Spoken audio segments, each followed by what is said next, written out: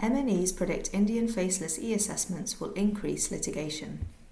Tax directors are worried that faceless e-assessments are creating a communication gap between taxpayers and the Indian Revenue Service, or IRS, that could see the number of court cases rise.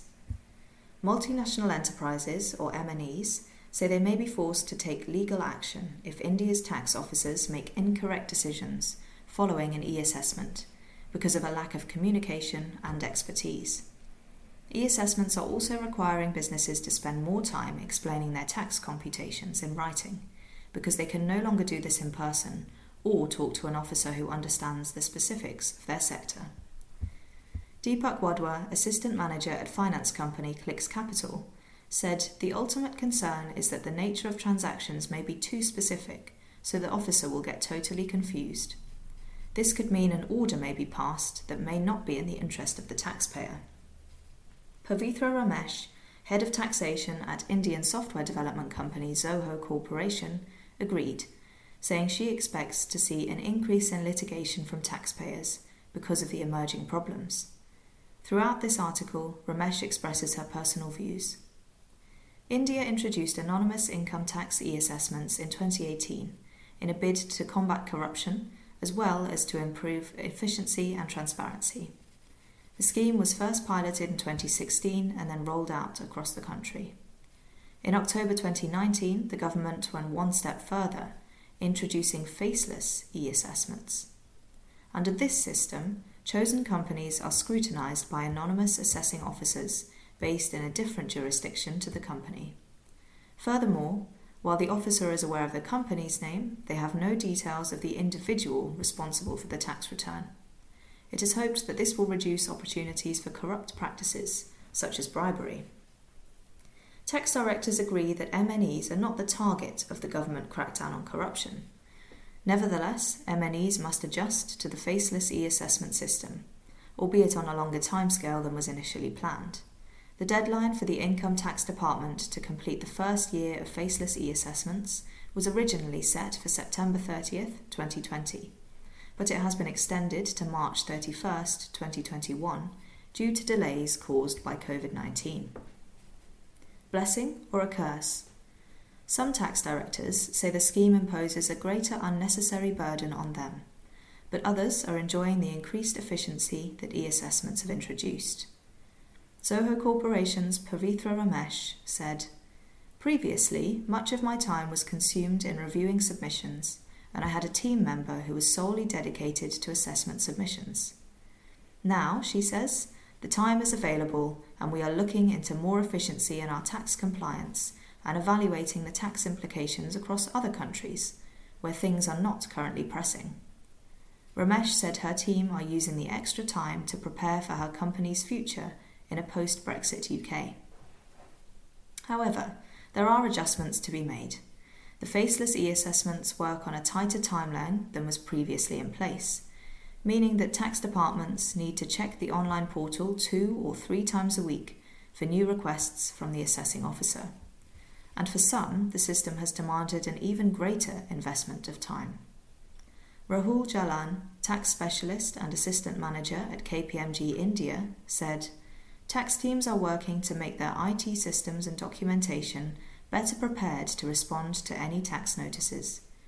In the absence of physical interaction, it is imperative that the submissions should be self-explanatory and not lead to any misinterpretation." Ramandeep Singh, assistant manager APAC at a multinational publishing company, agreed. He said, "Earlier, taxpayers had the option to explain the working in person. Now, we need to spend more time on the documentation to avoid any confusion." Misinterpretations. The size and word limit imposed on taxpayer submissions to the online e-assessment portal is causing a further headache for directors who must explain their business model as clearly as possible. Concerns about misinterpretation are shared by other tax directors. Under the old physical assessment system, pre-2016, taxpayers and assessing officers could meet face-to-face and discuss the business, its workings, and the economic environment in which it operated. Any questions could be answered clearly, and tax directors were confident that the officer understood their company. This continued to some extent under the initial e-assessment scheme. But now that both parties are anonymous and can interact only through a mediated system, communication is stilted. On top of this, the Income Tax Department has decided to pair companies and assessing officers on an alphabetical basis, rather than based on sector. Ramesh said, "The jurisdiction of the officer is determined by the name of the company. A, B, C, D companies go to Officer 1 and E, F, G, H go to Officer 2. This quasi-random allocation means that officers are unable to specialise in assessing a certain kind of company, such as automobile manufacturers or telecommunications businesses. MNEs are worried that this lack of expertise will lead to incorrect judgments on the part of officers. Tax directors agree that these drawbacks will inevitably lead to an increase in legal action against the tax authority, and companies are prepared to fight decisions that they feel are made in error. Before faceless assessments were introduced, some tax directors were already experiencing difficulties in convincing officers that they had made the right decisions.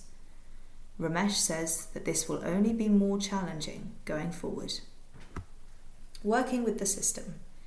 Proposals have been made to narrow the communication gap between taxpayers and the Income Tax Department, including the suggestion that taxpayers should be able to hold a video conference with the Revenue Authority. However, commenters worry that technology can never replace the easy rapport of face-to-face meetings. Ramesh says that physically meeting an officer allows them to really see your intentions and how genuine you are. In the meantime, tax departments are adjusting to the new reality. Mansi Chopra, manager at the consultancy Nexteam, said, "Taxpayers need to be proactive and prepare themselves in a timely manner based on past assessment records and new probable questions that may come up because of the stricter timelines provided under the scheme." Taxpayers are optimistic that with time, the process of faceless e-assessments will improve. In the meantime, MNEs must work within the system, respond quickly to requests, and plan for a sensible outcome from their anonymous assessing officer. Tax directors should take the time to set up efficient systems for answering queries, and the delay in the scheme's implementation may prove something of an advantage in this regard. If you would like to provide any comments or feedback on this article or the topics discussed, please email the author at alice.jones@euromoneyplc.com.